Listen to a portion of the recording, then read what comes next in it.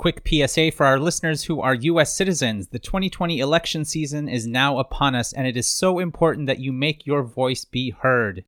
Please go to www.vote.org to find out all voting information you might need, and be sure to vote early. Again, that website is www.vote.org. Plan your vote and enjoy the show. Computer, initialize holosuite. Holosuite Media.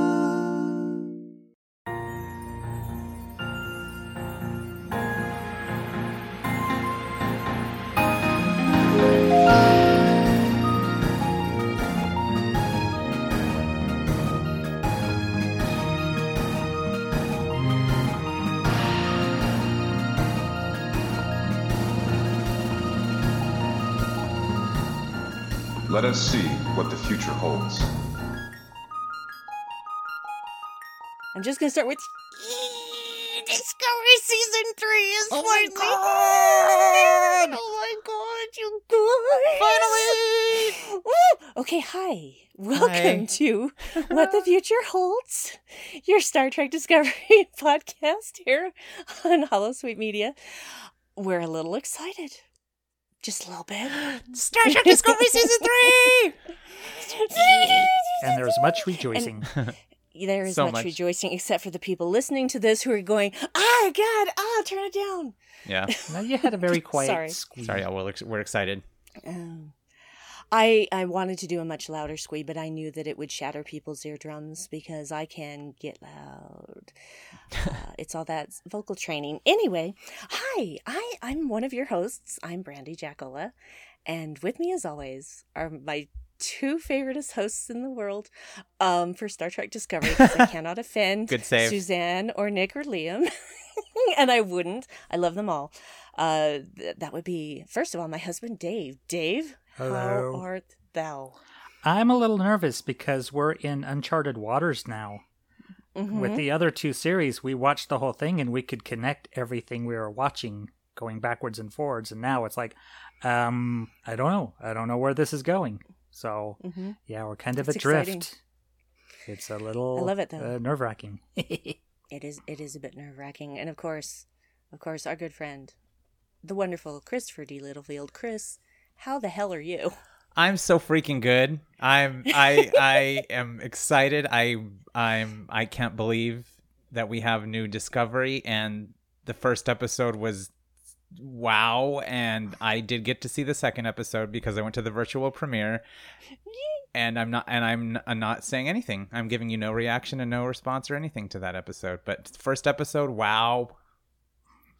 Yes, and in fact, we're going to give you some time now to just talk about the premiere in general, because neither of us were invited. So Okay. you got to go because of cosplay. I did, and I'm not a huge cosplayer, but I do have my Discovery Scant that Joe Keegan made and lent me at STLV last year. So I sent them a couple pictures of it, and I got an invite to the virtual premiere, which I was so excited, and I figured I just had this amazing cosplay and I looked so good. And then one by one, everyone was like, oh yeah, I got an invite. So it was kind of an Oprah moment where you get an invite, everybody gets an invite. But I don't care. I was still excited. I was still there. So there was a countdown on the screen to the first episode, and then we had to enter a code, and then there was another half-hour countdown after that. So it was like, damn it, the anticipation.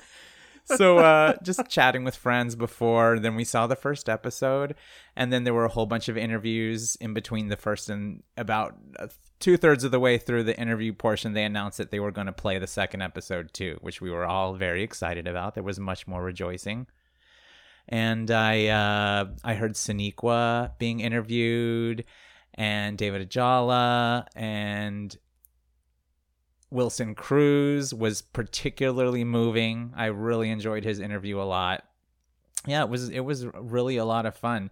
You know what Wilson Cruz said, which really moved me, was the interviewer asked him, you know, what do you think this Star Trek Discovery means in the world today right now? And Wilson said, I think that the universe is telling Star Trek Discovery, we need you right now. We need you to do it. We need you right now in this world. And so Wilson just said it felt very humbling that the series can be used in a time when we're all so divided. We're separated, not only politically and socially, but because of the pandemic and all of that, financially, whatever. And he said, the universe is needing us right now. And he said it feels humbling, and it was just beautiful. It moved me so much. I love him. I follow him on Twitter. Yeah, I know. Me too. He's a beautiful person. Yeah. Brandy's crying. Uh-oh. Already? When Brandi cries. You knew it was going to happen. I just didn't expect it to happen before we were talking about the episode. But it's true. No, thank you. After having seen the first episode and then hearing him say that right afterward, I was thinking the same thing throughout the episode. Mm-hmm. I was like, I need this. We need this, Yeah. We need it. We really, really do. We do. And I'm so grateful we're having it. Yeah, it's kind of funny how many people on Twitter are talking about Star Trek and being political or not. Oh, I know. It's like, yeah, it's just always there's Star Trek fans that come in and go, yeah, it's always been political. Right. It's always been about social justice. Always. Always. Yep. Always. Yeah. If you haven't noticed that, you haven't been watching properly. Well, and I feel like social justice shouldn't really be political, but it's like common decency. Huh? It should be just a thing, always. Right. And yet, here we are in 2020, and we still, as a world, have not figured that out. Yeah. You know what Sonequa said, which was really awesome? I forgot about this. This made my mind melt, and I guess I kind of forgot about it because it just made me... It was such a disconnect from the world that we know. She was talking about the Black Lives Matter movement and all of the social injustices that we have right now. And she said she would want to be in a future to where it wasn't even a part of the conversation, where it wasn't even a thing where people thought about it anymore. Mm-hmm. Social injustice. Like, it wasn't even in the conversation. It was so far removed from who we are as a society. And I just, that shut me up. Wow. That's what I hope for. That's what I pray we get to before we destroy ourselves. Yeah. I mean, we think of how much we would evolve, and we'd be light years from where we are now, Yeah. That's what's great about Deep Space Nine is the 3 generations of black men. Uh-huh. In the family, and they're so loving and such a great, tender, positive relationship, and you don't get to see that on television very often, especially at the time. Right. Yeah, you didn't see that in the 90s. You just didn't. Yeah. And if you did see it, it was absentee black father. It was right. Black father was in jail, or black father had abandoned children, etc. And that was, I think, the first time really that there was a persistent positive representation of black families, and especially black fathers. So I really appreciated that. Yeah. Because there is still way too much injustice, so much injustice. And it makes me angry.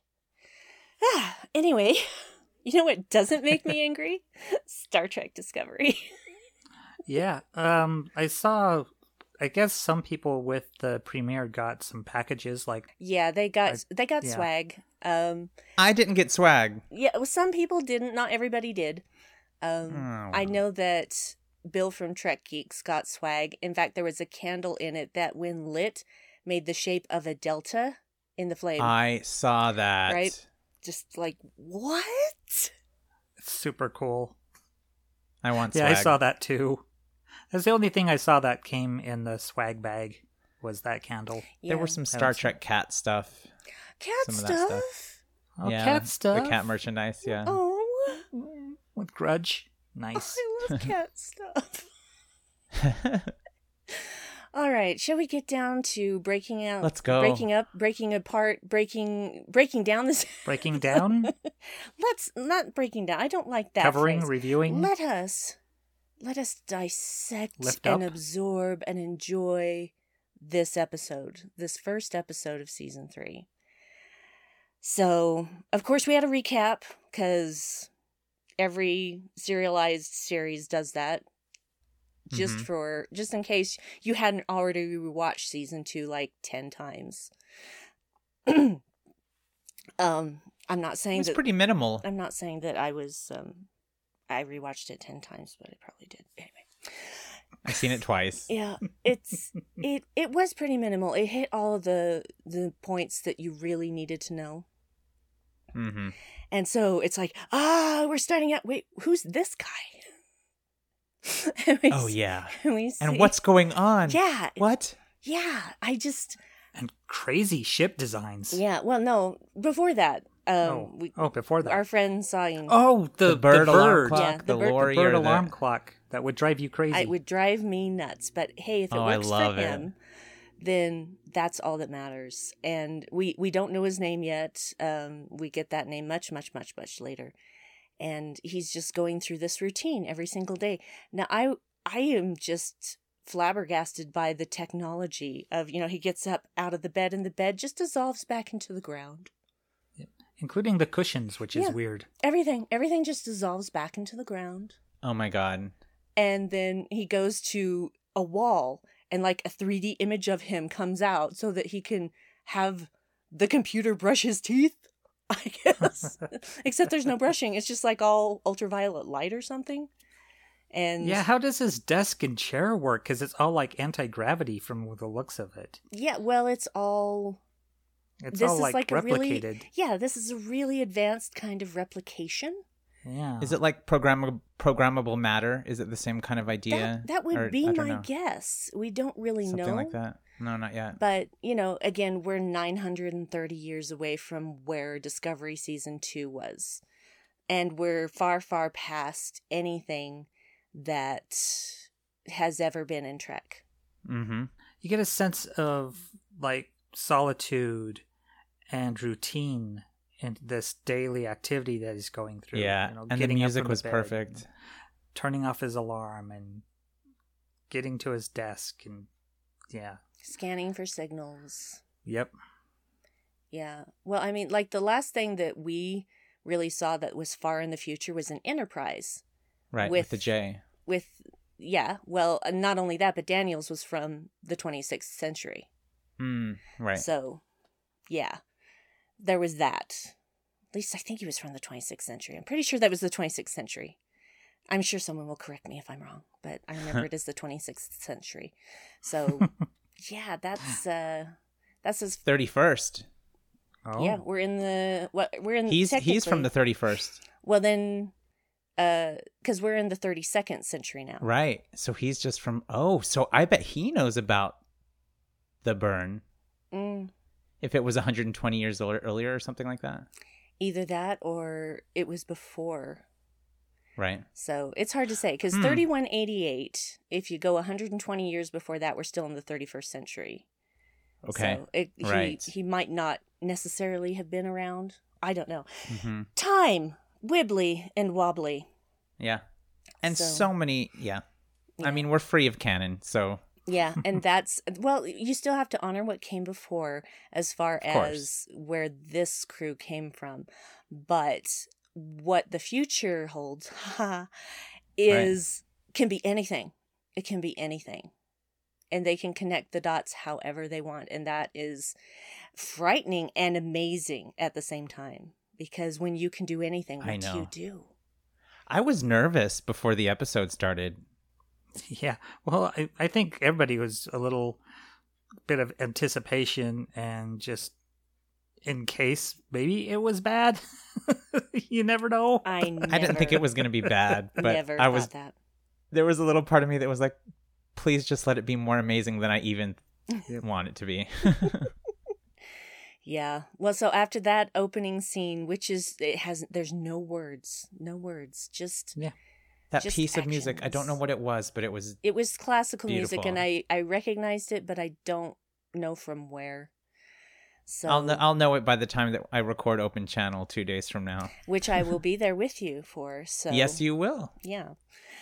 And then we jump in and we meet Book for the first time, and Cosmo, who's chasing him. who is also David Benjamin Tomlinson, who plays Linus. FYI. That's fun. I did not know this. I know. Excellent. I know. Very excellent. I love it. I love it. I like him. I do too. He has depth. He can do many things, obviously. Yeah. And it's not just the makeup, because there's makeup, but there's also physical characteristics and like how you walk, how you sit, how you gesture. That's all part of a character. It's not just what you look like and what the voice sounds like. He's like in the Doug Jones ilk type of thing. Yeah. Yes, very much so. Very much so. Mm-hmm. Well said. And Book has stolen Cosmo's cargo. We don't know what it is, but I figured it was something organic because he said it belongs to itself. And I'm like, okay, so that's something sentient. Oh. So I didn't know that. what. Well, it's great to watch with the subtitles on. That helps too. But I did 10 times. I've only watched it 3 times. Okay. Gosh. Still one up on me. Yeah. Well, it is good to watch it more than once because you always pick up on things later that you didn't in the first showing or maybe even the second. Because there are always different things you focus on every time. There's so much in this episode. So much. It's interesting because it's a very simple story, this first episode. Yes. It's a simple story, but a lot happens. A lot in one day. Because this is basically one day. So, Book is running away with this cargo and he cuts Cosmo off the comms. And then he's alerted that a wormhole is opening. And Michael comes flying out of it and crashes into him. And there are some people who may think that that's extremely convenient. I'm just like, why would you say that? What do you mean? There's like, oh, that's just too convenient that she would come out of a wormhole and run into this guy. Well, no, they do know that it's not real life, right? That people actually wrote this story. Yeah, but besides that, that's the thing. It seems coincidental because this is the part of the story we're focusing on. You know? Yeah. It's just... We're telling the relevant parts. We're not telling the things that nobody cares about. Exactly. Yeah. So calling it convenient, I call it storytelling. Yeah, same. It's like, oh, how convenient. Yeah, actually. I don't know. Like, you could say that about any plot line of any story ever written. Oh, how convenient that happened. Well, yeah, because somebody thought about it and made it happen. Yeah, that's how stories go, is you get from point A to B, from B to C, from C to D. Yeah. And so... It's called writing. Yeah. Learn about it, folks. Yeah. And that sends Michael into a tailspin, up on almost fatal tailspin, and also sends Book crashing. I like how his ship looks kind of like both a blade and a boomerang at the same time. It's a fascinating design. I love the way it moves. Yeah. And I want to know more about it. There was something a little bit Flight of the Navigator about it to me. It doesn't really look. Is a bit like the technology. That. Yeah, the technology is a bit like that. Somebody's been watching 80s movies, and thank you for referencing Flight of the Navigator. Of course, I love that film. Round, round, get around, I get around. Yeah, I love that film. Such a good movie. Yeah, and the pursuit is going through a debris field with what looks like a lot of Federation ships. At least one, right? At least I saw the NCC. What was it? Something. I don't remember the number. Zero. There was a zero. I when think. When I watch this again and take my copious notes, I will write that down. So good. But it's okay. I mean, we're recording this on the day it premiered, so it's okay for us not to know every single detail of this episode yet, because it's not about knowing the details; it's about knowing the story, and that's what we're talking about. Right. So Michael is spiraling out of control. She can't get the computer to activate propulsion correctly, and so she tells it to reboot. She tells it to put up a heat shield and then reboot, and it reboots just in time to slow her descent enough that it does not kill her. But that was a hard landing. Oh my God. hard. Like she Yeah. was buried. She had to that was climb so out of the cool. dirt. Actually, that was more like pumice rock. Because this was filmed in Iceland. And that's all a volcanic area, a former volcanic area. Like the walk that they take to get to the Mercantile is it's basically old lava fields that have become covered in moss. It's just all of this lava flow that solidified, and it's glorious. Iceland is one of the most glorious visually glorious the geothermalness places. of it.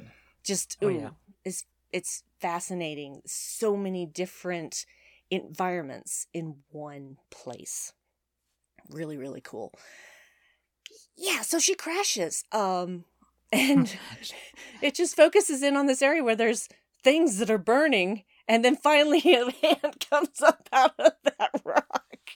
Yeah, last minute she also activated her impact shield. Yeah, she did manage to do that, but she throws didn't... up a little water. Yeah. And yeah. who can blame her? I mean, I don't know how she didn't get more injured than she was. Yeah, even with colliding with the ship, because it must have been just a glancing blow, because you'd think just that collision alone would be enough to kill her. Mm-hmm. Because she's just in a little suit of armor, basically. Well, it's a pretty sturdy suit. It's got shields. Yeah, it's made out of shields. whatever. Because she couldn't go through the wormhole without shields.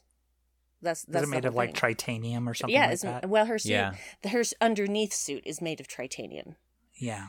And I'm sure the other parts of it were made of titanium, because I remember them talking about how they didn't have enough titanium and they were going to melt down a bulkhead and, stuff in season 2. So, yeah. And this is, she's obviously in pain. She's hurt. The suit is damaged. Not completely wrecked, but she manages to get up, get out of the suit. I like how it basically spits her out. Yeah. It makes her stand up straight and then forces her out of it. Yeah. It's like, stand at attention. Okay, now get out. The first thing she does is access the scanners and to find out if there's life. And when there's life found, that joy. Multiple life signs found. Yeah. So good. That's my first cry point. So okay, that's cry point 1. And she's just... this is making me want to watch it again right now. Well, you can watch it when we're done. So cry point 1 for me. And then the suit is saying that the wormhole is closing, and so she's got to send that last signal so that Spock knows that she made it.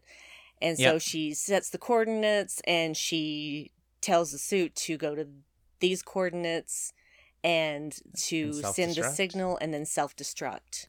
Now, we don't see it self-destruct, but I'm assuming that it did. However, I'm not going to be surprised if somehow it didn't self-destruct. Ooh. Just saying, I'm keeping that option open. Maybe somebody caught it before it self-destructed or something. Or maybe the self-destruct failed. The suit was damaged. It was. Yeah. So, anyway. That was pretty cool, watching the suit go up. And oh my gosh, it was so awesome. It just became so animate, Yeah. And it's like one of Iron Man's suits that are like they just work independently. Yeah. I'm sorry, it was cooler than Iron Man's suit, but it's because it has wings. It's just so. It's got anime wings. It's so beautiful. It's beautiful. It's the beautiful wormhole is beautiful. Oh my God, the wormhole. Oh man, just this whole opening sequence is just so much feast for the eyes to me. Yeah, I found myself in the first 15-20 minutes of this episode thinking back to season 1 and then season 2, and how we were talking about the season premiere of 2 was like, oh my God, this is so epic, like the effects, it's like a movie, it's so cinematic, blah blah blah, and then this episode happens and they just level up. That's even exactly more. what they did. They leveled up. I'm going to apologize right now because someone with a very loud motor is driving through the neighborhood. Hope they're safe. Yeah, I hope they're safe too. Stop it! For fuck's sake! Shut up! I'm doing a thing here. I'm shouting at my window. Just imagine how much fuel they're burning each time they rev up like that. Get a muffler. That too. Sorry. Get the Midas touch. Midas mufflers. Anyway. Mm-hmm. Boy, that's a blast from the past. Neffler, the Muffler Man from Troop Beverly Hills with Oh. Shelley Long and Craig T. Nelson. Do you remember that from the 80s? Another 80s movie? Never saw it. Troop Beverly Hills. Never Amazing There's movie. a podcast called Still Buffering where three sisters talk about the kind of the pop culture that helped shape them, and that was one of their reviews. One of my favorite movies of all time. I'll have to give it a go. It's So like many such cameos. an unusual movie about the rich kids. Let's follow the rich kids and find out, their troubles. It's so good. Shelley Long, I think, at her finest. Mm. Excellent. Well, Outrageous Fortune, I think I like. her Oh, in. okay. Yeah. That's definitely above Troop Beverly Hills. Okay, where are we going? Okay, sorry. Yeah. Okay, so the suit goes, the wormhole closes, and she just kind of falls to the ground again. And she is now mourning everything that she's lost. There's my second cry point. That's yeah. That was just really hard. That didn't connect for me the first watch. The second watch it did, because I was like, okay, she's disoriented. She's trying to remind herself what all these things are. Why? And then the second watch, I was like, oh, she's looking at whatever she has that's familiar and just making herself be in the present. Yeah, and she takes that time to mourn, and it wasn't very long. She cried for a bit, and then that's when she started doing what I call the Pike maneuver, which is reminding herself of who she is and what she stands for. Right. Yeah, that's a therapy thing too, is some people who like disassociate or whatever is to touch things. Right. And to get your place in the world. Grounding. And if you figure, it's like the Thanos snap, except instead of being half, it's like everybody. Everybody she's known. I mean, even Discovery's not there. Yeah. So everybody Right. she's known, everybody she's been in contact with is gone. They're in the past now. They're long all dead. They're long dead. They're all dead. They're all dead, Dave. Yeah. They're dead, Dave. Jed's dead, babe. Not an 80s movie, but Yeah. And so that's my second cry point. And then, Okay. she's reminded herself of who she is, what she believes in, and she puts her badge on, and then she starts to get up, and she had already been showing that she was having pain on her left side. And so when she started to get up, she kind of collapses again. And then she's like, get up. She tells herself to get up. And so she gets up, and she's even in pain when she's putting on her little sling bag. Yeah. With all her stuff in it. And she's looking around. She sees smoke in the distance. Obviously the guy that she hit. So she starts heading that direction. She tells herself to walk, and she starts walking. Yeah. And I feel like if I were in the same situation, I would be on the ground mourning for a hell of a lot longer. oh my god, I'd be clutching myself for a little while. But she doesn't have that luxury. She needs to find out where she is, and she already knows when she is, 3188, but she doesn't know where the universe she is saved. Mhm. Sentient life is saved.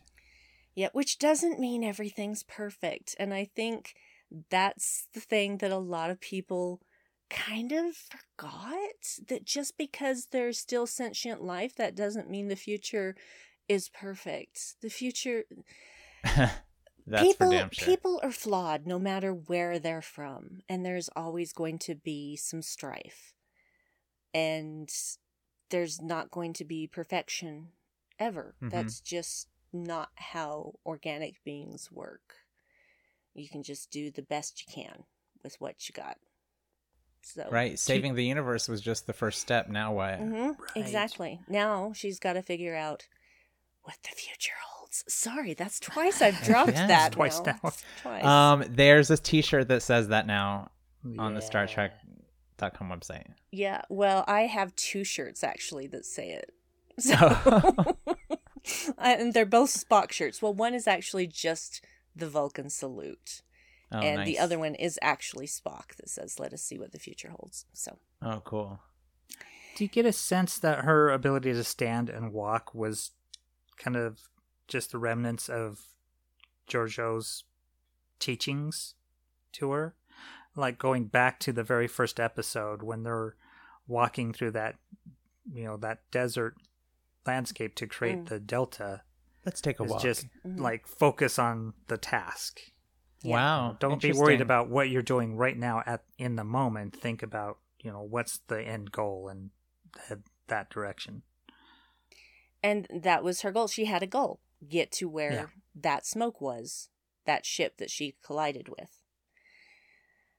That's a long walk. Like a really long walk.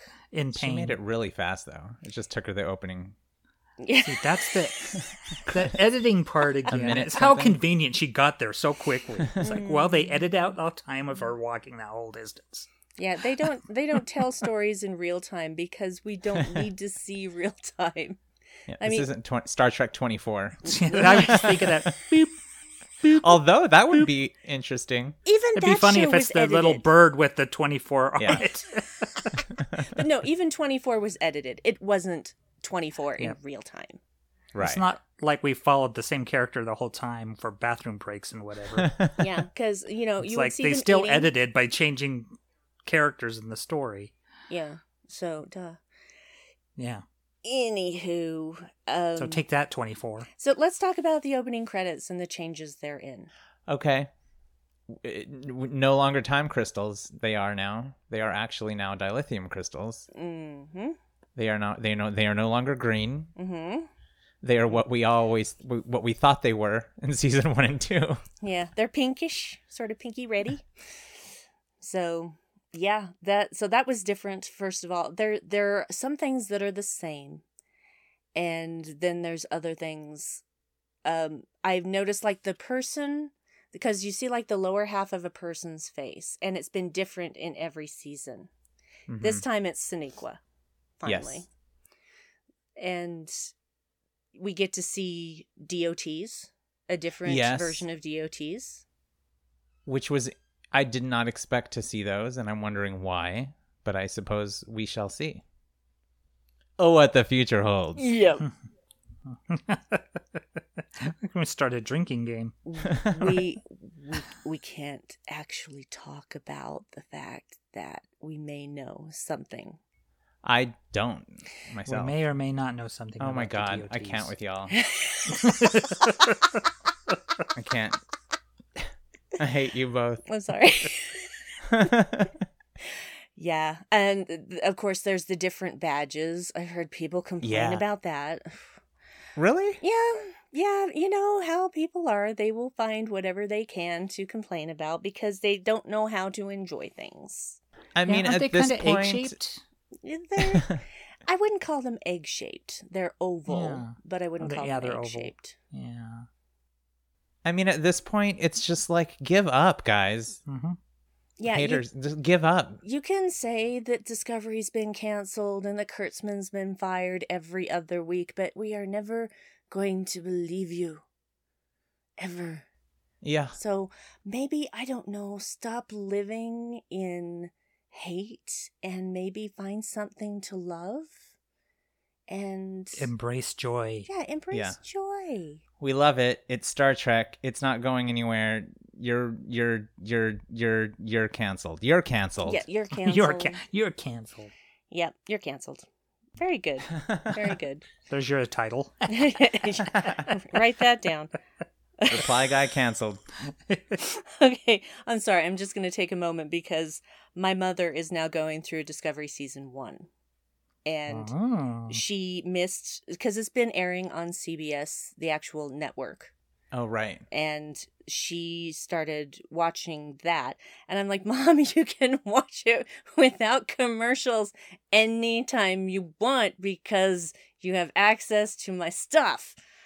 And so she missed last week because somebody called and interrupted her and talked for like an hour and a half. And so she missed episode 3 of season 1. And I'm like, Mom, you have to watch episode 3 before episode 4 or you will not understand what is going on. And so right before we started, I forgot. I was like, I got to call her and walk her through accessing Discovery season 1 so that she can watch that episode. And she just sent me a text that said, "Great episode. The captain is diabolical." Oh. All right, Mom. She is already Good catch. picking up That's early. on Lorca's stuff. So, and then she will be watching episode 4 in about an hour and a half. So I wait to hear what she thinks about that. Dad cool. talking my Lorca.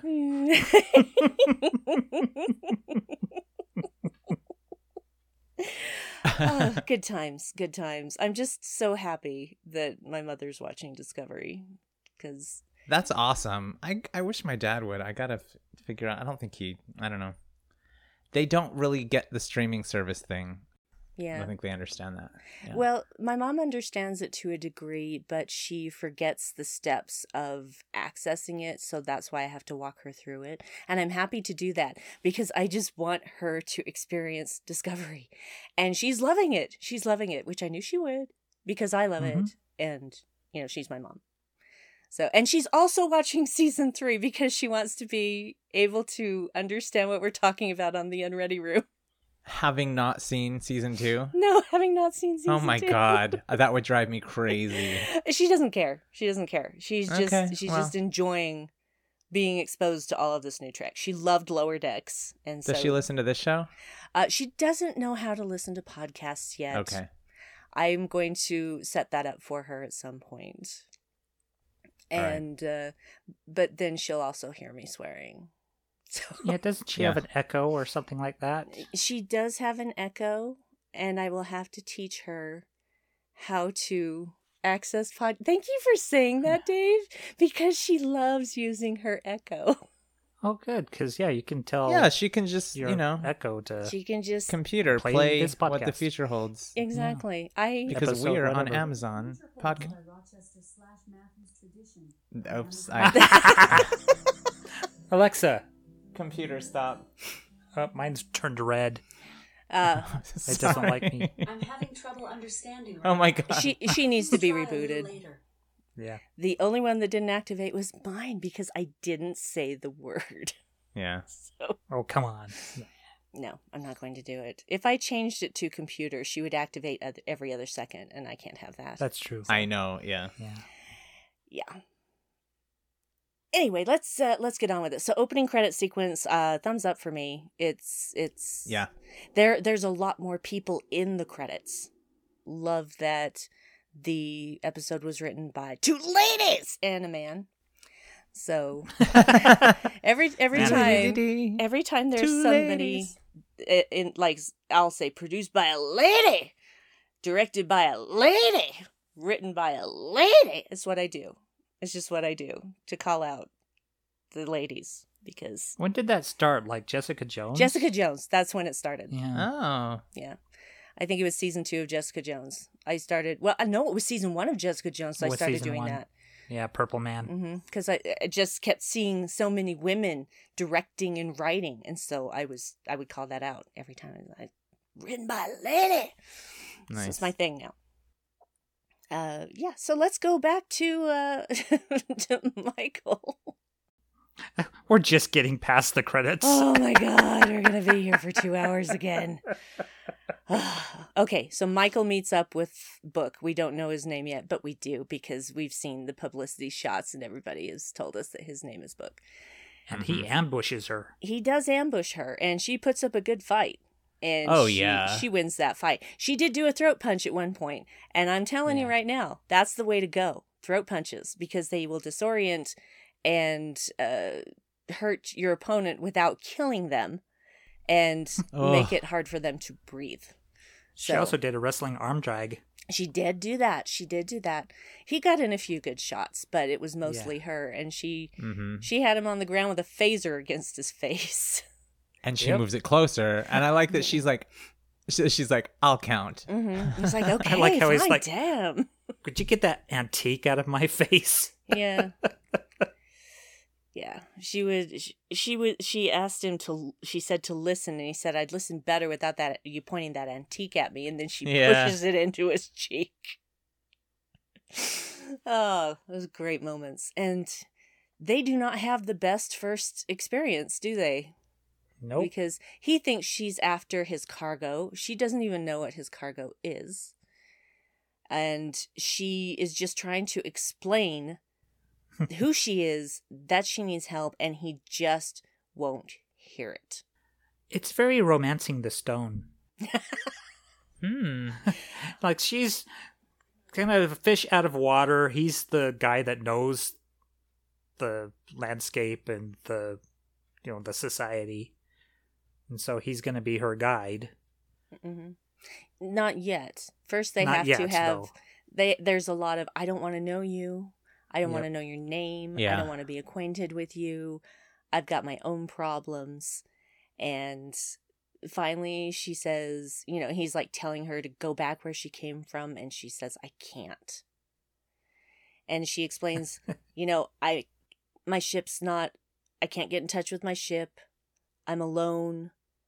I have no choice but to trust something or someone. And I know you don't want it to be, but it's you. Mm-hmm. That was a good moment. Mm-hmm. And so he finally decloaks his ship, and they're on board, and he's saying he needs, unless she has something to recrystallize dilithium, because his recrystallizer is broken, which means Poe's technology is now very, very relevant. Oh, and they've got it. Mm-hmm. Well, the ship does wherever they are. Mm-hmm. Or it did, but now it's broken. So oh he yeah, it can't, blasted it out. Yeah, he can't recrystallize dilithium. Nothing else is going to allow him to use his slipstream drive. Hello. Yeah, slipstream. Yeah, that's a reference from the books. Now it's canon. Yay! Nice. Well, they had slipstream in they do a slipstream in a couple of on-screen things. I don't recall that. In was it there was the Wave in Next Gen. I thought there was a slipstream drive in Voyager or something, maybe. Well, I haven't gotten all the way through my rewatch yet, so Okay. I couldn't say. But the technology would have still been like in its infancy at that time, but now it's just like commonplace. It's the norm. I love it. Yeah, that was very cool. And so he says the only place that they can go to get more dilithium is if they have something to trade, and that's to go to the mercantile. Okay, yes, Voyager in Hope and Fear and Timeless. And all right. Which was what season? I don't know. All of them. I can't see it. I can't see that on That's okay. Memory Alpha. That's okay. We'll find out later. We don't need to know right this second. But it's not something that's in every ship. And it's not even in every ship in Picard. So they're still going with warp drives. Mm-hmm. They don't have slipstream drives, even that far in the future. So that's something that became commonplace well after the events of Picard. It was mostly theoretical and unreliable before. Now it's common. So that's really cool. I love that. So they're going to head off to the mercantile. He gives her some clothes to cover her uniform. Yeah. And I'm just like, wow, that coat is way too big for her. So I appreciated that didn't fit her perfectly, because it's not for her. It was what he had lying around.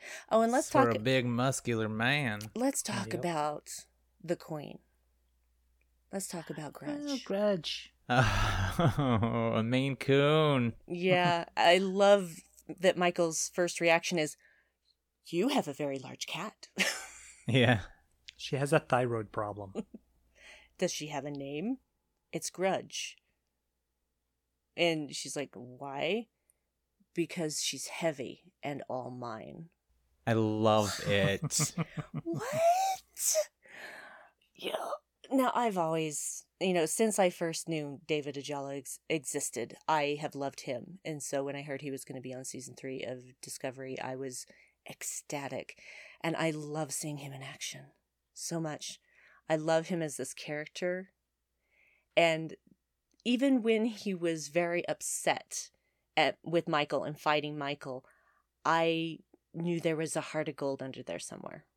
Yeah. Because of what he said about his cargo, with that it didn't belong to him, it belonged to itself. And I thought, this guy's doing something good. So, didn't know what yet. Mercantile. Wow, when we get to that city, that's a vision, isn't it? That is something else. Before we get to the mercantile, there's yes. a discussion about the burn. The burn. Oh, the burn, and you're someone who believes in ghosts. Mm-hmm. And also true believers. Yeah. Right. True believers. Yeah, she asks about... Well, he talks about... That's how the conversation started, is how he said, you're someone who believes in ghosts. And she's like, I don't understand. And he talks about how the Federation just, wasn't something that people talked about not anymore. around anymore. Yeah. And she's just like, that's not possible. She's just so gutted. Oh, yeah. Because, there's this part of her that's like, did I do all this for nothing? What? Yeah. I mean, it was just the day before. Mm-hmm. Yeah. Maybe not even a whole day. It was just a little while before that she was surrounded by the Federation. All the ships and her family, and to just a few hours later, be told that all of that's gone. But to think if you're talking about nearly 1,000 years in the future, any organization might not still be around. Yeah, but it's the Federation. Yeah. Right. If you think of how many nations have even changed, that they had different names 1,000 years ago. Right. It's True. wait, not the same thing for the Federation. It's the Federation. So, because we're better, because it's the future and we should be better. That's why. And then she doesn't understand why and he says, I don't know. And she presses him. She's like, yeah, you do. And he said, well, they kind of just collapsed after the burn. And she's like, what's the burn? And all he says is when the galaxy took a hard left. And again, she's not satisfied with that. She has to know. And he explains that one day, most of the dilithium just went boom. And she has to deal with the fact that everything that she knew is gone. Everything that she hoped to find is gone. And she is just reduced to, again, almost nothing. Yeah. So the one thing that would be home to her and to the rest of the crew whenever we see them is not there in the same way. And when he says hard left, it's a very British phrase. Yes. Because they drive on the other side of the road. So for us, it would be a We right say turn. hard right. It's very sharp, very, very tight turn. And so a change of direction in a very sharp, dramatic way. Yeah. Yeah. And she's obviously stunned, demoralized, upset, and, he's finished with this conversation. He starts walking away again, and her face, again, the face acting of Sonequa Martin Green, she just starts to break down, and then she just invokes that Vulcan control, and she's just like, nope, I have things to do. I will deal with this later. Right. Yeah, when Not he's time. turned away from her, she gives herself a moment, just a moment to feel very the brief. human emotion. And, she sobs for just a brief moment, and then, it's the Vulcan veneer. Okay. Because I she mean, has a there's mission. trauma. There's trauma. Yeah. There's so much trauma. Not just everybody that is dead. Yeah, it's The entire universe as you know it. And everything that you fought for, everything you did this for, is gone. except for sentient life. There's still that. Well, yeah, there's Yeah. that. Yeah.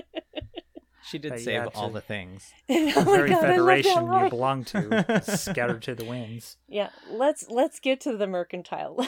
Isn't the place Okay. called? Wasn't it called like Requiem? Was that what it was called? I can't remember. I don't know. It doesn't matter. Anyway, It's very Blade Runner, very cyberpunk. it is. In fact, I except for it not looking like it was midnight, Yeah. just like all of Blade Yeah. Runner looks. There's It's very dark much all in the daytime. time. Yeah. So yeah, and there's like this floating vessel sort of thing in the middle of it all in the sky that has this really long walkway into it. That's inefficient. So inefficient. Yeah. But they have portable teleporters or Transporters. transporters. Yeah, Portable personal transporters. And can we call it bamfing anytime they do it? Yes, In please honor do, of because Nightcrawler? it's very Bamfy. It's very Oh, like bamfy. Nightcrawler? Mhm. Yeah, because they bamf everywhere. Yep, Makes they have to wait They to do. recharge It's before very they can bamf dramatic. again. it is Yeah. Bamfing. One thing that I forgot to mention is before they finally head into the city, Book is checking on it, like that. She realizes he's setting temperature controls for the cargo, and so she's like, "Oh, it's sensitive to temperature." She says that to him, and he just doesn't answer. He doesn't say anything about it. So she knows it's temperature sensitive, and that he stole it from somebody else. That's basically what she knows about the cargo. Mm-hmm. This place is run by Orions and Andorians. Yes. What's the setup here? Because it seems like it's a society of some sort or an organization of It's a some sort? guild. But it It's doesn't- like a guild. It's a guild, a okay. courier guild.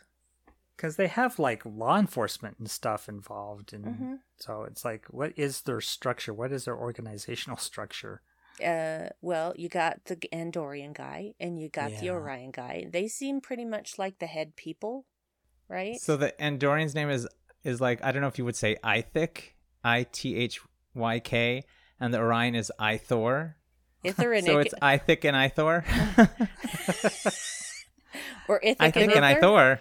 Iker, Very much used Ithic, as a- Ither? I don't know. A comedy double act, very kind of Abbott and Yeah. Costello. Like Ithyk the and Andorian Ithor. keeps trying to talk over the Orion. So funny. It's like Yeah. they're all talking at the same time, and just the Orion's looking over at him like, "Oh, please." Yeah, and this is a base that is specifically for couriers. No one else is let in. And yet Right. Book manages to get Michael in because she has these antiques to trade, which is her stuff, her tricorder, her phaser, etc. So they end up letting her in. Ithic or Ithic, I don't know. I don't know how you say it. Ithic and Ithor. I like it. Ithyk and Ithor. Ithic and Ithor. Yeah. I don't know. Says to let them in, and so they get in, and she sees all of these sort of like podium things and people at them and making transactions, and so she asks him how it works, and he says, well, the buyer comes in with a product, or the seller comes in with a product, the buyer comes in and starts to negotiate a price, they have a representative sign off on it, the Orions get money, and everybody goes about their business. So, but he needs dilithium so that he can get this, whatever it is, to wherever he's taking it. And there's a time crunch happening. We know that much. And Book betrays her. He tells her that the subspace comm array is down that hall, and instead it's the vault. And so she gets trapped in what is it called again? I can't like find the right word. Binding something. Yeah. I don't know. Can't remember. There's- I don't remember. There was a word for it, but I can't Yeah. remember Well, it there's right like now. two words for it. There's like an adjective and then the noun. Yeah, I know. It's a something beam, but I can't remember, and I hate Right. when this happens to me because I know the word is in there and I can't Yeah. find it. 404 file not found again. That's okay. And Book goes off to, he takes all her stuff. He takes not only the tricorder she offered to get him some dilithium, but he takes all her stuff. And she's just sitting there, and our friends, Ithik and Ithor, just suddenly appear. They bamf in. Mm-hmm. And she's already seen that there are personal transporters, so we've seen some bamfing up to that point, but... Yep. And she's not really talking, and so they hit her with truth serum. But whatever this stuff is, it has its own consciousness. What? Yeah, they really put her through the ringer acting-wise in this episode. She has to do I know. just about every kind of emotional reaction, Mm-hmm. including being kind of stoned. Like, we've never seen Michael like this before. No. Oh, no. And I love how she's, oh, this makes you talk. You cannot give my friend this. Yes, I have a friend She with has red red hair. hair, You you cannot cannot. give her this. She cannot have any. I love how they hit her with the stuff, and apparently it's supposed to work like instantly, but it doesn't for her. And they're like, Right. Ithik and Ithor, Ithik and Ithor are looking at each other. Is this taking too long? You want to go get a sandwich? And so they turn to go, and then she just kind of sits down on the bench, and she's like, damn. Yeah. She even falls asleep briefly. She just kind of head goes The down. camera and she work starts is really snoring. good too. Oh, the way it's filmed is so Yeah. disorienting and weird, giving us how she, that bit of how she must feel right now, her reality with this She's stuff. speaking very coursing through her. fast. Sometimes she's speaking very fast, and sometimes she's speaking very slowly. I like that she asked if she's overcompensating. Yeah, Mm-hmm. I'm. I feel like that's a reflexively- comment. It's a Yeah. comment on people's criticism of Michael in the past. You know. I'm overly supportive. Do you think I'm overly supportive? No. She said, "I'm so supportive. I'm reflexively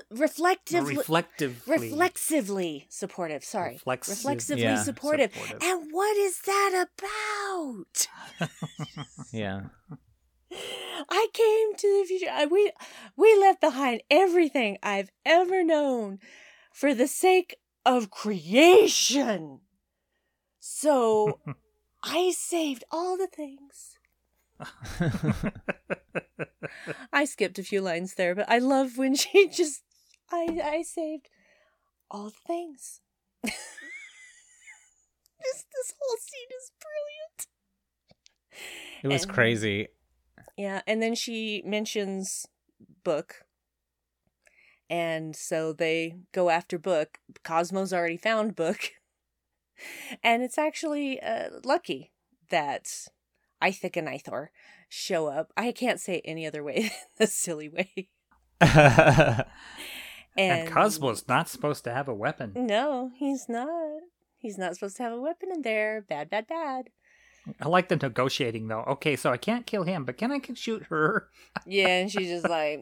And And then you just get this sense that this is a bartering town, yeah, and everything's deals. when she first catches up with him, though, when they come to Book, she punches him in the face.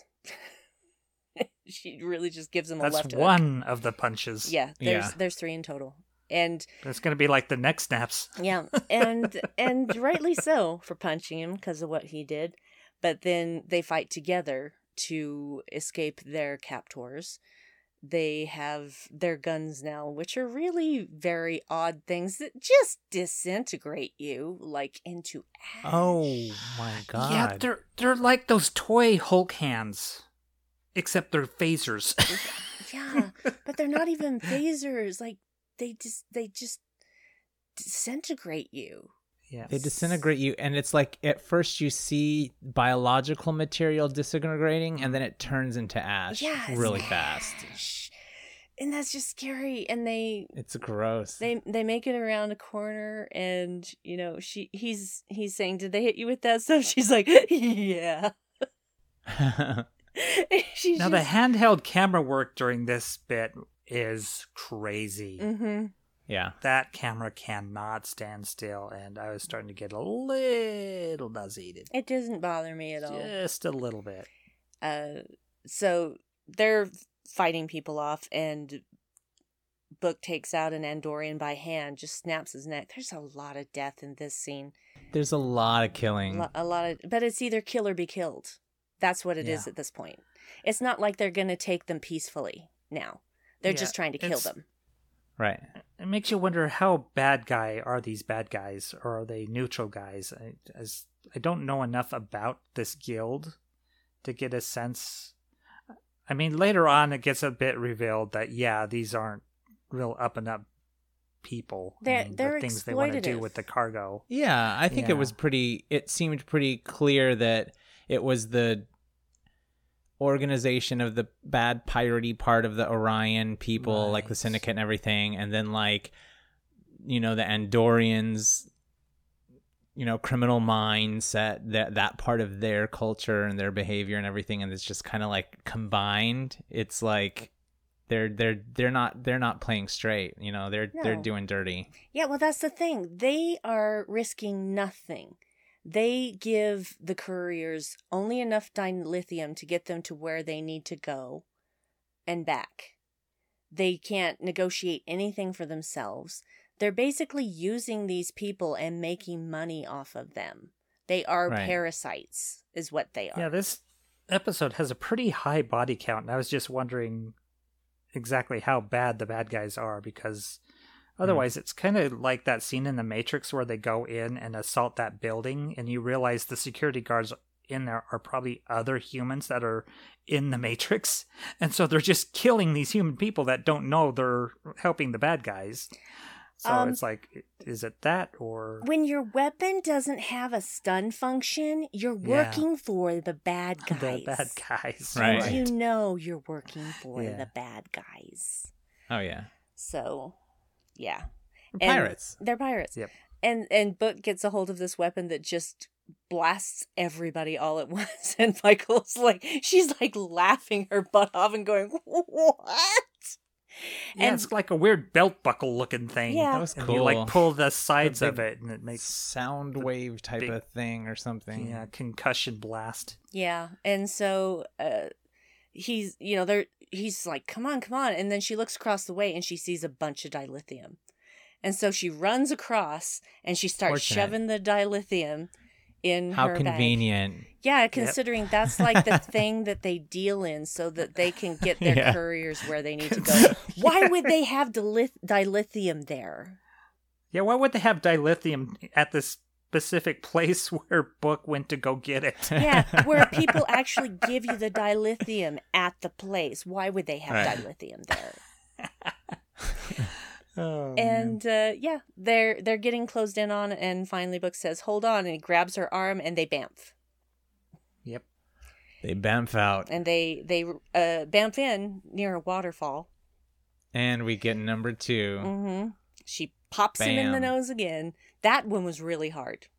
That she hit him really hard that time. Like super hard. Yeah. And then more people show up trying to kill them, and so they fight their way out of that until the transporter recharges, and then they bamf again.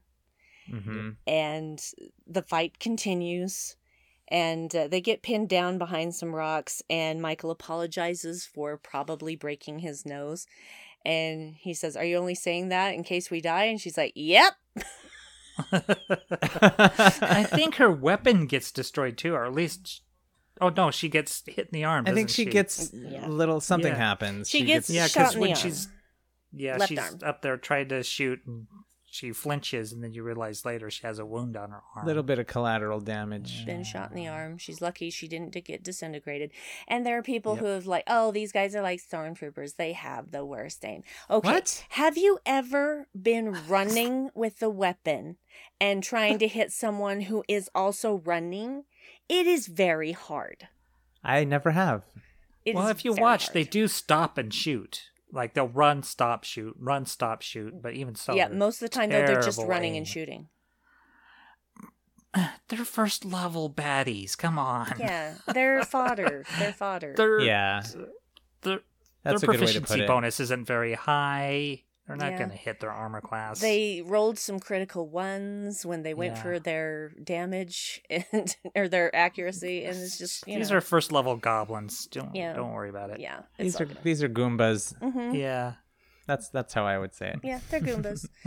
They're Goombas. They're Koopa Troopas. And They are Koopas. I was thinking that. And not Hammer Brothers. no, not Hammer Brothers. Not at all. Definitely not Bowser. Is that enough Super Mario references for everyone? Yeah, I'm good. I love Ba-bomb. Lucky too. those little things on the chain, the little gobbly things that are on the chain to try to eat you. You know, like dogs. Who's not official. Oh, Yeah. the chompers. So what was I saying? Oh yeah, and then this is the moment where he says, "You're going to be really mad." And so he grabs her and they run off the edge of a cliff and bamf and I loved rematerialize it. in water. And those It's very, fish. Oh my god. Butch Cassidy Sundance Kid kind of thing to jump off the cliff. Yeah, but they didn't land in the water. They materialized in the water. Yep. Instead of, hitting it, because they would Which have would've died from that height. Died. Yeah. We got to see some neat sea jellies that had some kind of bioluminescence. Yeah, That was fun. That was fun, and I really hope they were filming in the summer because it looked really cold. It looked cold. Yeah, it did look cold. Very cold. I felt cold for them. Well, it looked like the sun was going down, so you figure it was probably lower temperature. They had to have been filming in the summer because they were filming when STLV started, right, last year. So I think it would have been the summer. Yeah, Ah. that would have been the smart thing to do. If you're going to film in Iceland, do it in the summer. And they make it to shore, and we get to see David Ajala with his shirt off. Oh my god, you guys! Oh my god! Yeah. And she checks him out. More than once. Several times. Yeah, yeah. I was like, all right. Well, you just left Ash. You just kissed Ash yesterday. Yeah, but she knew she also knew she was never going to see Ash again, and she also knew they were never going to be together. They just weren't. Well, depends on what they do with Section 31. If they jump all over the place, it's always possible. Yeah, we'll see. But even so, I don't think that they would have been able to maintain a relationship. No. I mean, Yeah. He's literally dead now. Yeah, but I mean, if she hadn't had to go to the future, I don't think they still would have been able to maintain a relationship. So. No. Long distance relationship. I'm getting sad about that Long-time all of a sudden. I know. But anyway, shirtless David Ajala. That makes me feel I still better. think she traded up. She leveled up too. Yeah. Well, he looks great. He's magnificent. He's a great actor. He has a cat. He's a cat person. And he's got the accent. So The accent is very, very good. Dave. And he has a very nice ship. This is when we find out that he has abilities. He has abilities. He can sing to plants. He's And got animals. glowy forehead stuff. Yep. Yep. And saying words in a language that sounds like a cross between like ancient Egyptian and Yiddish. And, and I'm Yeah, not complaining. totally Egyptian. Oh my god. Yeah, it's very Egyptian sounding. Yeah. That's very just what it reminded Kemetic. me of. Yeah. You almost even hear Emotep in there somewhere. Yeah, Right? it feels like that. And Oh my god, it's a little bit. What's it called? The movie. What, the Mummy or that became a Stargate? series. Stargate. It's a little bit oh, Stargate. it is a Stargate. bit Stargate. Yes, thank you. Yes. A little bit, but not A enough little to bit be of like. Stargate in It's my a little life. bit Stargate. That was Elton. I No, went to it's Elton, but okay. I like that you were doing. I was doing Mambo number 5. Yeah. And in my mind, I was doing Stephen Lynch's A Little Bit Special, but changing it to A Little Bit Stargate.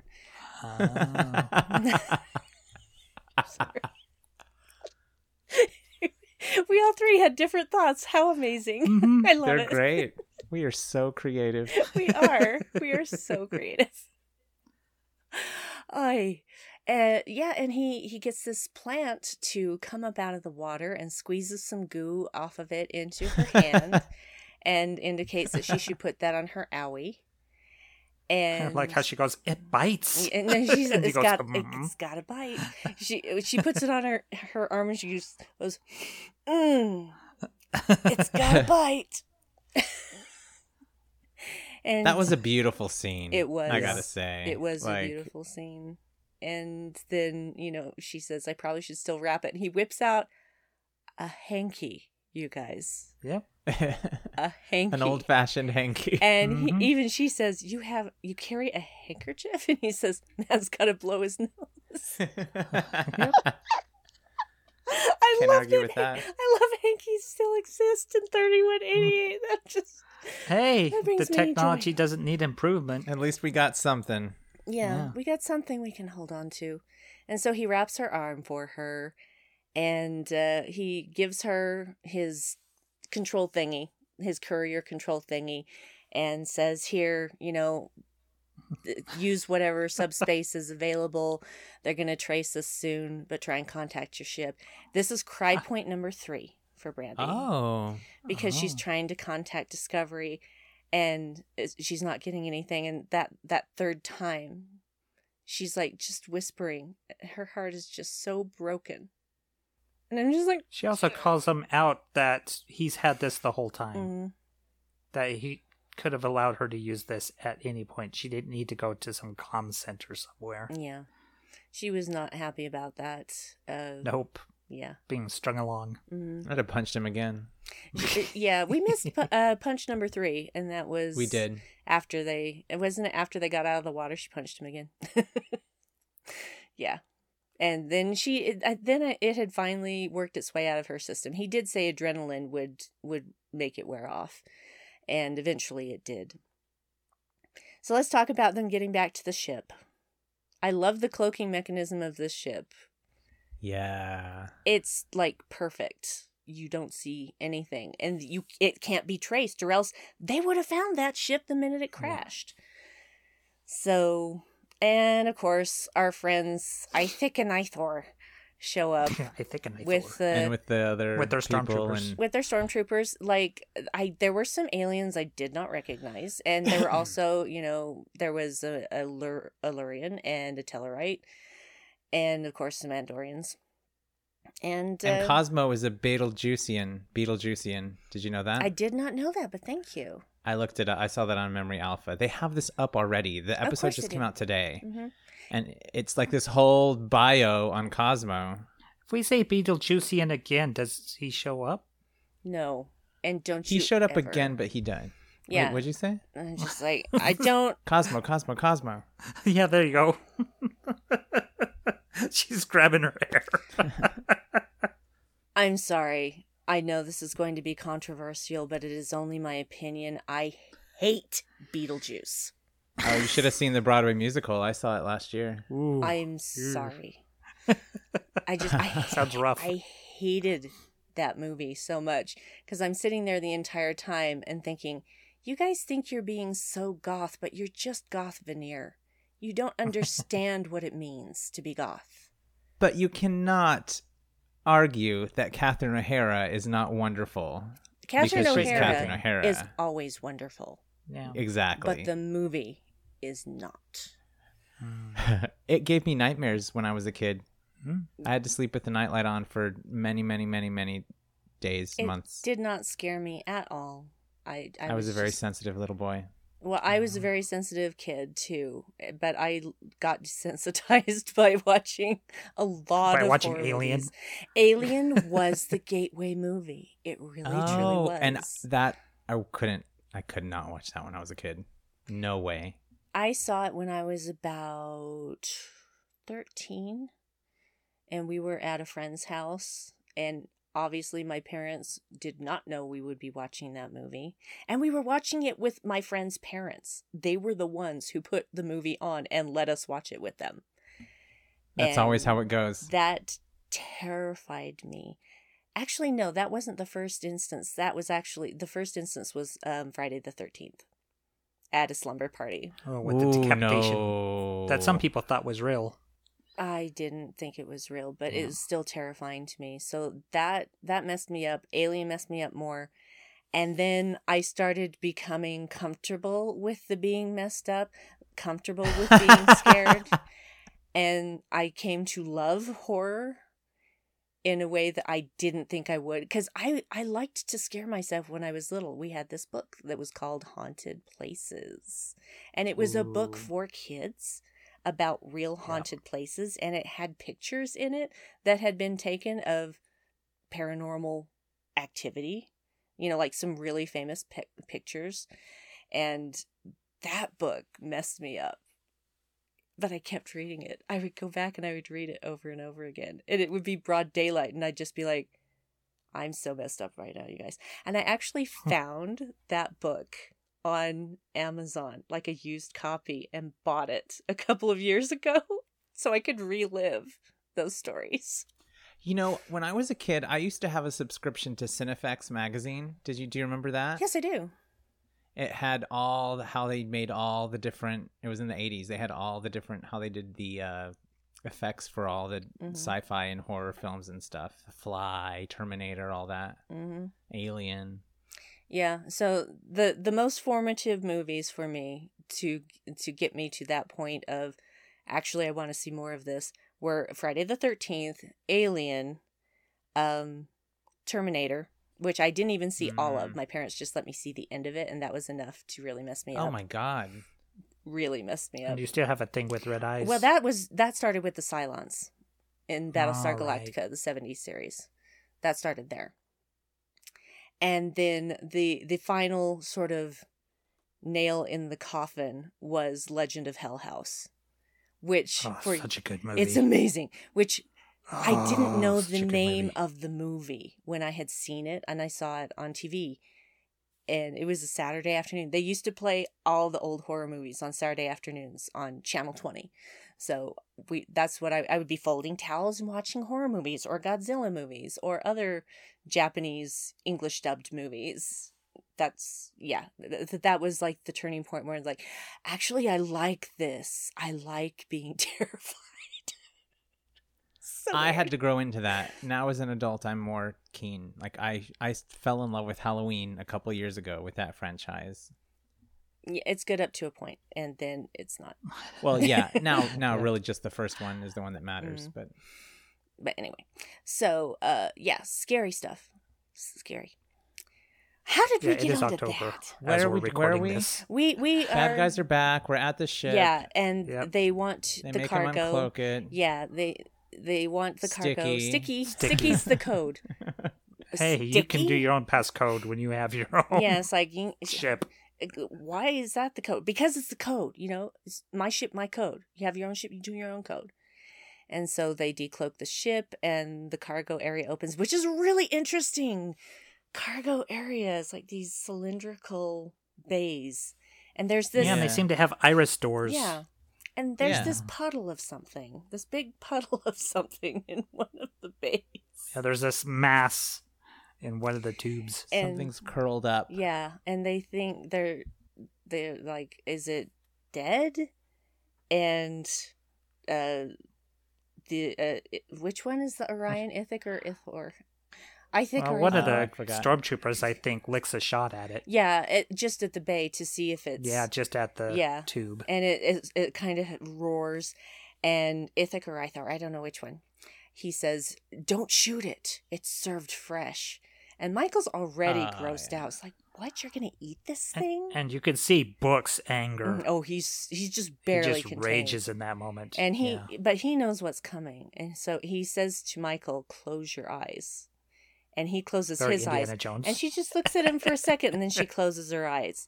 And Molly comes lumbering out and proceeds to chow down on some Andorian. Limbs a flailing and a flying, and blue blood everywhere, y'all.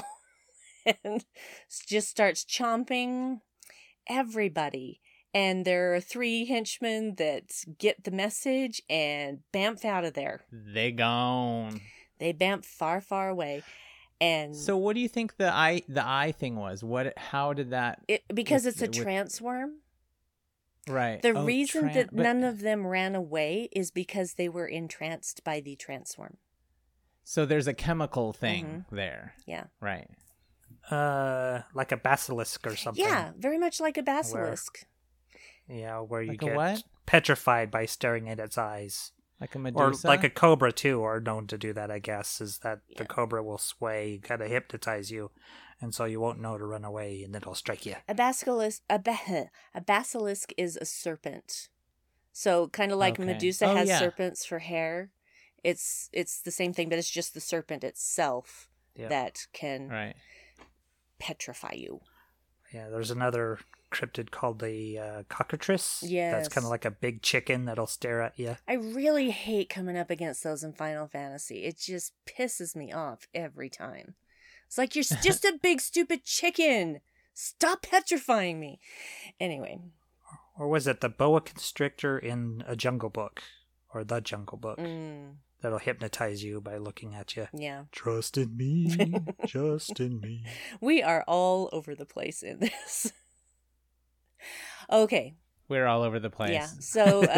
So Book is talking to the transform, which we don't know is called a transform yet, and whose name is Molly, and he's like, he's telling Michael, stay still, and she's staying still, and he's like, no, and Molly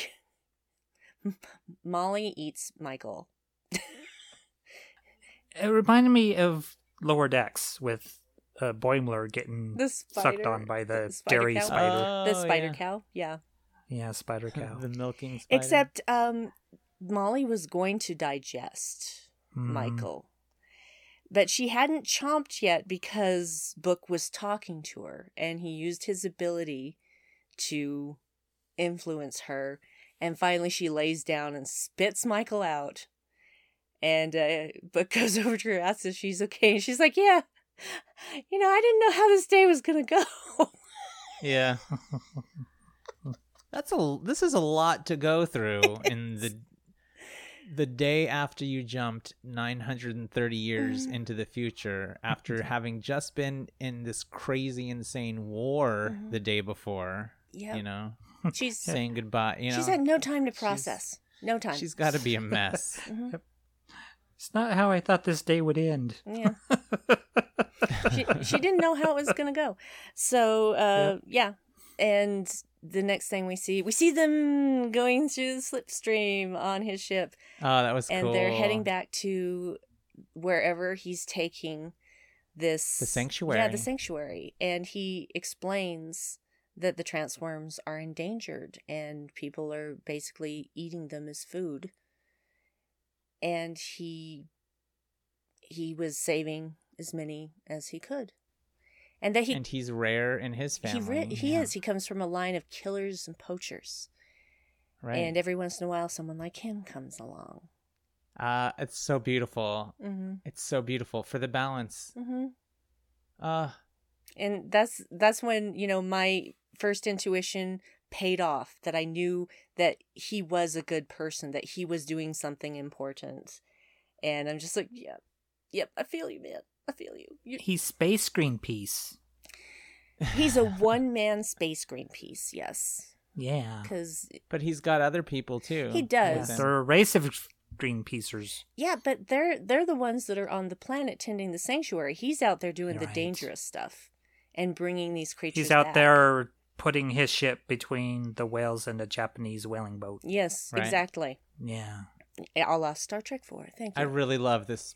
I love this story woven in here. I think it's really cool. Yeah. And then we get... And to see them swimming around and breaching. And he explains that they have a breeding cycle and they made it just in time for Molly to be able to mate. And so she could get it on. Yeah. And then he's shouting these words of happiness, and she's talking quietly to Book, and she says, some of them still survive. And he asks her what she left behind, and she says 930 years. And he says, why? And she says, to ensure the future, a future. And he says, thank you. So well and that's written. my Yes. next cry point. So that is so well written. Oh my God. And she says, she doesn't even know where to start looking for her ship. And he says, I think I can help you with that. And we finally return to the gentleman we saw at the very beginning of this episode, Mr. Saw.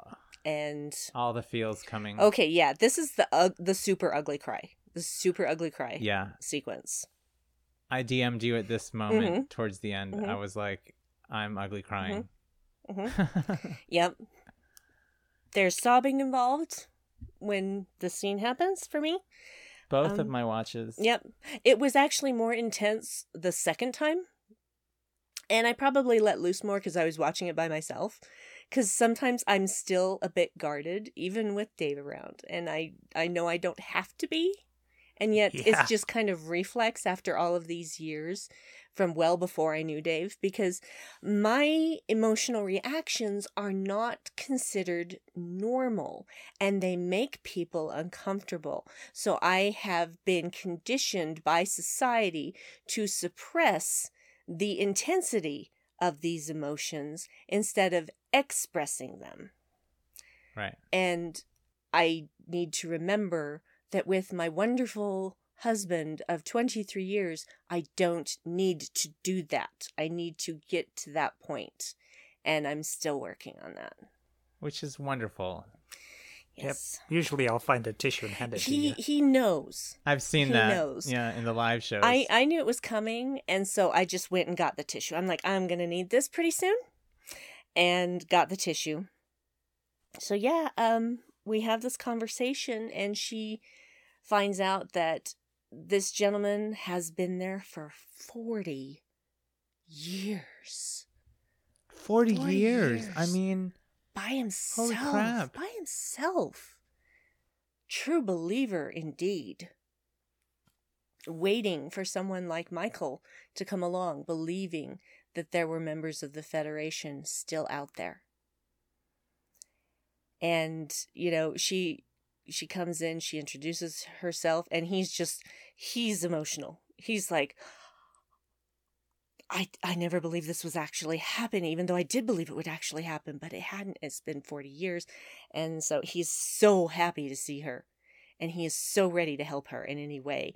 And she asks if he can look for a ship with the designation of NCC 1031. And so he does a lot of fancy manipulation of technology, just, you know, in the air. So fun. And which also kind of reminded me of Ironman a bit as well. So Yeah. a bit like that. Very Jarvis. Yeah. And he's like, I can't find anyone with that signature. I have 2 Federation ships out there. And then he explains that he can only scan for a certain period of time because a long time ago, long-range sensors failed. And he can only scan within X amount of sectors. Right. And there's the 2 ships, Yeah. which I missed the registry numbers, and I don't know what they are, but... Yeah. And she's just kind of devastated by that. And he asks her, how is it that you don't know what we all know? And she explains she's from the past. And he kind of takes that in stride. Right? Like, he spent 40 years alone. He's just happy to have any company at all. And he's just so excited to see anyone from Starfleet. He wouldn't care what time they're from. And she talks about how the Discovery was in the wormhole right behind her. And he said, so by the law of temporal physics, they could show up tomorrow. And she says, or in 1,000 years. Right. And she's just devastated by that. So, but he says he's distracting her from her pain. He says, I'm going to tell you a secret. I'm not a commissioned officer. I've never been sworn in because there was no one left to swear me in. And I want to ask you to do me a great honor. And he wants to hang up the Federation flag, but only a commissioned officer can do it. This is when I start crying. Mm-hmm. This is the ugly crying part. Yes. And I'm going to get emotional now. Y'all just have to deal with it. And I've got mistiness yeah, happening. she tells him that, you know, he's the finest Federation officer as any she's ever known. I mean, 40 years. That's and fucking Federation. Yeah. Values and faith. Mm-hmm. And she says that they need an acting communications chief to continue to monitor for signals. And will he accept the commission? She commissions him? When Brandi cries. And Out of nowhere, she just shows up and commissions him. Just the look on his face. And the handshake, that it's like one hand and then two. Yeah. By the way, I started a war a long time ago, and I'm a mutineer. It's like, oh, you're Michael Byrne. Oh, the mutineer. You know what? That war was always going to happen because that ship was out there specifically. I mean, they destroyed another ship just to get the attention of Starfleet so that they could come out there and pick a fight. That war was always Wasn't the gonna whole happen. point of the beacon? Yeah. Mm-hmm. The war was always going to happen. So, gosh, you guys. Do you guys know what the 6 stars on the Starfleet flag represent? Okay, so Earth, Yeah. Andor, Vulcan, Tellarite. Tellarite. 2 more. I don't know. In any case, we don't know exactly which ones they represent because the Federation used to have a lot more stars on there. Ah, I see. And so they have been greatly diminished because of the burn and the loss of communication across many sectors because no long-range sensors still working out there. Wouldn't it be interesting if one of them was Ferenginar? Ferenginar, I seriously doubt.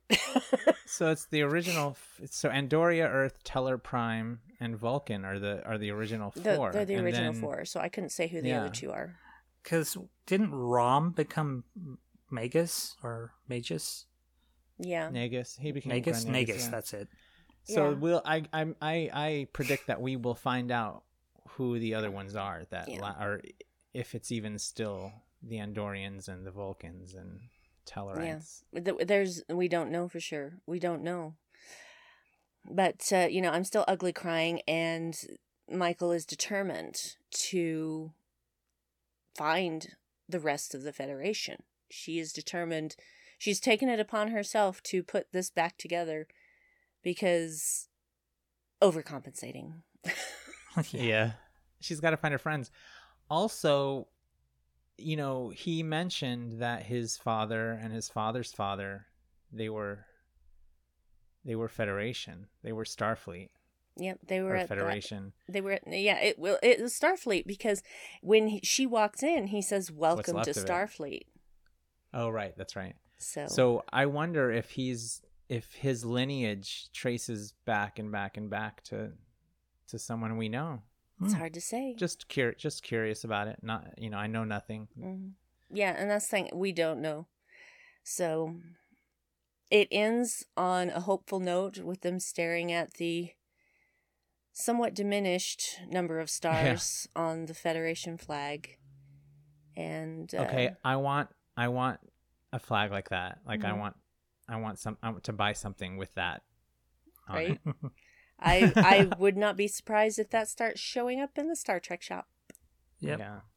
So It's just like to have so much that you believe in, to find that so much of what you believe in, discovering it to be almost completely reduced to nothing. Yeah. At the end of this episode, this is what I was feeling, and I just felt that. mhm. This goes back to my thoughts about Discovery being a very emotionally aware and empathetic series, because it Yes. feels like and going back to what Wilson Cruz says, it feels like Star Trek knows what we're going through, Mhm. and the universe needs to use this show for the world. Well, that's been the case with Star Trek throughout the series, is it usually reflects what's going on in world events, like with Enterprise and post 9/11. Right. Well, here's the thing, though. Okay, this is very prescient because Right. this presents us with a future where people are isolated and disconnected. Yep. This was written and filmed before Before the pandemic. exactly. Yeah. Exactly, Brandi. This is the universe saying we need this art in this world right now. Yeah. Mm-hmm. We need this for our world. You don't even know how badly we need it yet as you're making it, but it's going to be needed. We do need it. We need the hope that it is going to bring us more than anything else. I'm getting I emotional. know, me too, damn it. It also presents us with the mystery of what is the burn? How did it happen? Was this an attack? Was it a natural occurrence? Do we think this is Omega related? I really don't. You don't? Mm-mm. So I'm gonna have to say that if we're making guesses about things, I'm gonna go with Brandi because I had guesses about in season 2 about the Red Angel and possibly being other things. And I was dead wrong, and other people were kind of thinking the same things. And Brandi was like, "Nah, I don't think that's it." So I'm gonna stick with Brandi. Yeah, I don't know if I'm right, but it just doesn't feel like the Omega particle because we know about the Omega particle, and that's the thing. They True. don't know how this happened, why it happened, and they couldn't guarantee it wouldn't happen again. Right. So that to me says it is something that they don't know about, and the Omega particle is known. So I don't know. that's my personal feeling. That's how I'm logicking it out in my brain. I could be completely wrong. Maybe it's the Omega particle. There were some people who were like, "Oh, it's synths." I'm like, "No, it's not synths." Okay, Oh, I heard no. not everything has to be connected to everything. Thank you. It could just be a reflection of an energy crisis. Mm-hmm. That this thing they've relied upon is suddenly scarce. So how's that going to affect the universe they live in now? Well, let's think about fossil fuels. Yeah. And what were to happen if those suddenly became volatile and there was another shortage like there was in the 70s? Except worse, because there are so many more people on this planet now. Right. Because we haven't gotten off of our dependence of fossil fuels, even though there are alternate energy sources available. People don't want to change because it's too expensive and inconvenient. Yeah. Oh my God. But Discovery has the spore drive. Right. They have the capability for organic travel, as Lorca said in episode 3. So Discovery might end up becoming really, really, really, really, really, really important for the Federation. That's the thing. They got to keep the spore drive secret because it makes them a target. That's true. Yeah. It makes them a big target. Wow. Yeah, they have an alternative energy source. Oh. And if Pirate gets a hold of that ship, where they can just go anywhere, steal and raid whatever, and then leave before any backup arrives. Also, I want to point out that, and Brandi and I talked about this earlier, that the title of the episode is That Hope Is You Part 1, but the next episode is not That Hope Is You Part 2, so we don't know what's going on with that, but something's on purpose there, obviously. Yeah. Whenever part 2 comes, and it may not even be this season. Looks like it's not. If Wikipedia titles are correct. Yeah, it's hard to say. Mm-hmm. But it may not come till season 4. We don't know. But they're not stupid. They don't make mistakes in titles. So there is a reason for what they have done. One thing I forgot to mention is very early on when Book is talking about the burn. But before that, he's really upset with her because she came through a wormhole, which was a man-made wormhole because there were no natural wormholes in the vicinity. And he talks about the temporal war. He said temporal. Yep, I noticed that too. I think it's a British thing. It must be. It must be. Because the last time I heard it was, I can't remember when I said it, but it was another British voice that said temporal. Mm-hmm. Advertisement. In Tenet. Right. So. No, in Star Trek. I don't know. Schedule. Yeah. Aluminium. There you go. Well, that actually should be the way that we say it because all of the metals end in IUM. And for us to say aluminum, but to say everything else different. Anyway, long story short, he talks about the Gorn destroying 2 light years of subspace. Right. How did they do that? How'd that happen? Right. It's just crazy. Just crazy. It seems to me it has something to do with the temporal war, which is a thing from Enterprise, you guys. I know. Your expertise may come in very handy depending on how the season goes. I know. We'll see. That may be the only connection that we get in that regard.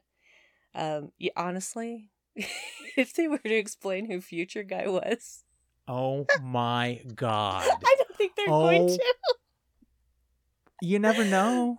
But it would be like, oh, thank you for giving us some closure because we never got any. Could you imagine? Never got any. I can imagine, and I can too. Frankly, I mean, they explained the freaking Klingons, so like, people would lose their shit. Enterprise fans everywhere would lose their shit. yeah. So, yeah. I would be happy with it. I wouldn't care what they decided to do, but I know that there'll be people hating on it. Of course. There's always going to be people hating on it. You cannot stop trolls. So, yeah. And again, I feel sorry for them more than anything because they don't know how to enjoy anything. They must have just very sad lives. So, all right. So, yeah. To deal with trolls, you show them in direct sunlight. Actually, Wrong. you don't feed them. The thing about trolls is if you don't feed them, they will go away. I thought that's gremlins. Right. No. When I'm talking about feeding them, they want attention. That's what they desire. Yeah. So if you starve them of attention, they go away. That's true. It is true. All right, guys. How do we feel about this episode? Chris? Meh.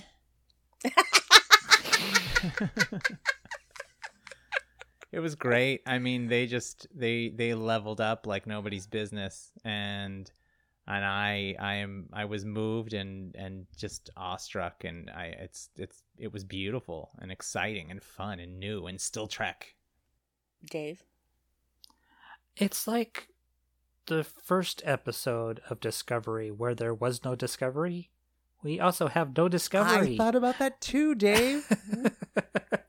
We have Michael, and we get to see her experience and get introduced to Book and Grudge, and we get an understanding of what the universe is now, and get the sense that I guess Starfleet was kind of like a law enforcement agency going around the universe, just keeping law and order everywhere, just keeping the peace, and without that there, everything's kind of gone to shit.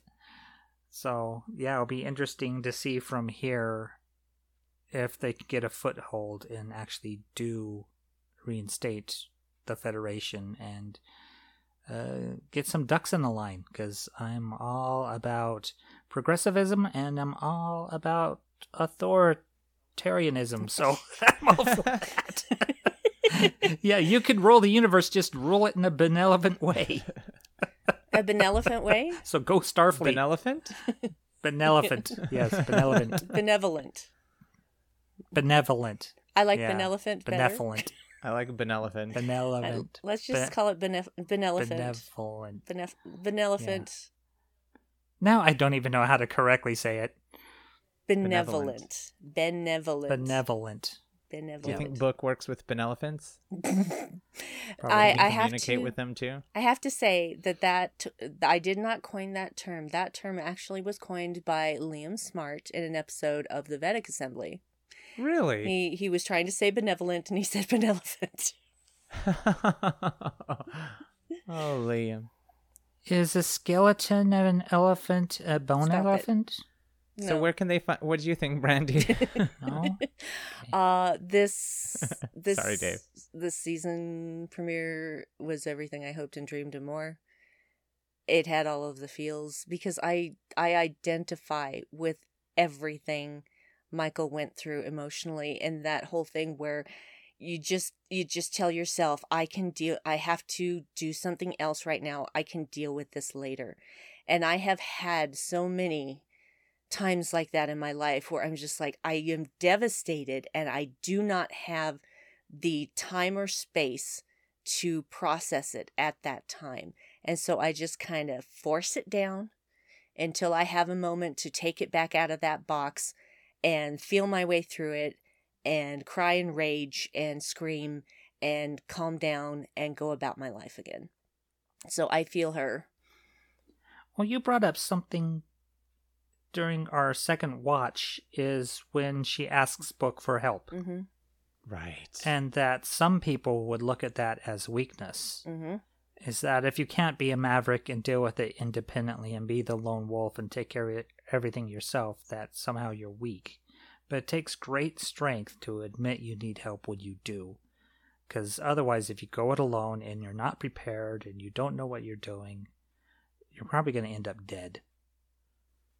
Yeah. So I think you brought up that point, and I think that's very important to recognize that as a moment of strength and not a moment of weakness. Yeah, it is a moment of strength. And I think that the same goes for us in real life. Asking for help does not make you weak. It makes you intelligent. It makes you strong because you are smart enough to realize this is not something I can do by myself, and I'm going to find the people that can help me with this. So, take that, trolls. Mm-hmm. That's a good final thought. Yeah. So, whew. I was thinking, okay, we're probably not going to go as long as we did with our retrospectives, but we're coming up on 2 hours. Oh my God, I know. It's the season premiere. I hope y'all are still with us. Yeah. Well, people sat through the season retrospectives without complaint. So they did. People are listening. They like it. We appreciate you so much. We do appreciate our listeners very, very much. So tell your friends about us. Please do. But anyway, let's go over where we can find people. So, Chris, where can we find you? I'm on Instagram and Twitter at CD Littlefield, and you can follow my other shows at Open Channel Trek and at 4 Questions Trek, and that's the number 4, not spelled out. Perfect. And also, you composed our intro and outro music. I did compose the music for this show. Yeah, that was a lot of fun. Which I greatly appreciate.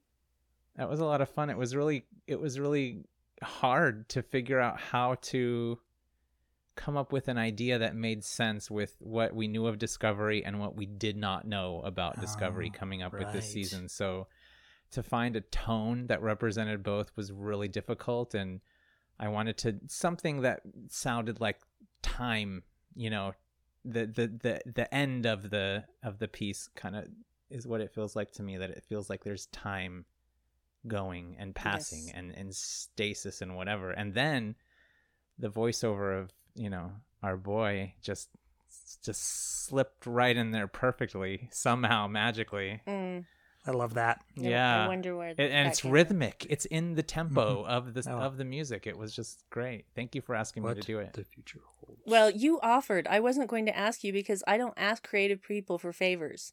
If I ask creative people to do something, I expect to compensate them for that thing. Commission. Yeah, I will commission them to do something. And so I was not going to ask you because I didn't really have anything to offer you for that. Oh, well, you know, sometimes we do nice things for the people we love.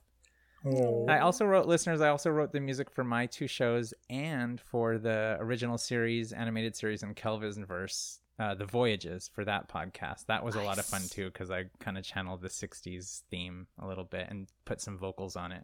Fantastic. Anyway, enough about me. Nah, there can never be enough about you. Dave, darling, where can you and the cat find yourselves? You can find me on Twitter when it's not mysteriously down at Dark Corner Cast. I host with Brandi the Dark Corner podcast, and you can find that on darkcornerpodcast.com. And you can also find me sometimes on Facebook under DJ Evil Dave, just sharing music that I'm listening to. And as for me, you can find me too many places. I've gotten to the point where I actually am tired of saying all of these things. So I'm going to say, follow me on Twitter at Brandywine12. Brandy's with an I, 12 is a number. And you will see me post about the other shows that I do, which are, of course, Dark Corner Podcast. Also at darkcornerpodcast.com, you can find my solo podcast, Headcanon, which really needs a new episode. I'm going to get to that, I swear. I keep saying that every time I talk about it, and then something else happens. Stuff and things are happening. But I'm also on the Holosuite Network with Vedic Assembly with Liam and Nick, and Boldly Go with Suzanne about Deep Space Nine and Strange New Worlds, respectively. And I do some live shows. I do the Unready Room on Friday nights at 7 p.m. Mountain with my friend Dan most of the time. Juicy Dangler. Maybe this Friday y'all should come check it out because there might be somebody else on. Maybe. It's me. It's definitely Chris. And we talk about, right now we're talking about New Trek. We covered all of Lower Decks and now we're covering Star Trek Discovery as well. It's a completely different conversation. And I'll have another completely different conversation on Saturday at 1 p.m. Mountain Time on the Twitch channel Outpost 13 with Infinite Trek with my friend Aaron Harvey. And we'll be covering also Star Trek Discovery. Once Discovery has finished its season, Infinite Trek will just be about anything Trek again. And we will pick and choose what we like to talk about. Because we can literally do anything Trek or Trek adjacent. That's why it's called Infinite Trek. Because we wanted to not be limited in any way with what aspects of Trek we could talk about. And like I said, you can find that on the Twitch channel Outpost 13, which is just the word Outpost and the number 13, on Saturdays at 1 p.m. Mountain. And it will be released as an audio podcast, usually on the following Tuesday, depending on how busy Aaron is, because he is an artist by trade, and sometimes there's a lot more work than other times. So there are all of those things. Anyway, you can find all of us on all the social medias, and also for social medias for the podcasts themselves. We have a Twitter account that is WTFH pod. Oh, God. WTFH pod. Yes. And you can also find our Instagram at that same handle. And find us on Facebook at What the Future Holds, which is also WTF Pod on Facebook. WTFH Pod. WTFH Pod. You know, guys, I am so spent. Yeah. Me too. I am drained, but I wouldn't have traded this time for anything else. So, listeners, thank you so much for joining us for this first covering of actual new Star Trek Discovery. And we will be back next week with our discussion about episode 2. And I was going to say we'll see you then, but we won't. We'll see each other because we do this on Zoom and we can see each other, which I think makes for a better podcast, to be honest. So you will hear us again. So join us once again to see what the future holds. Bye.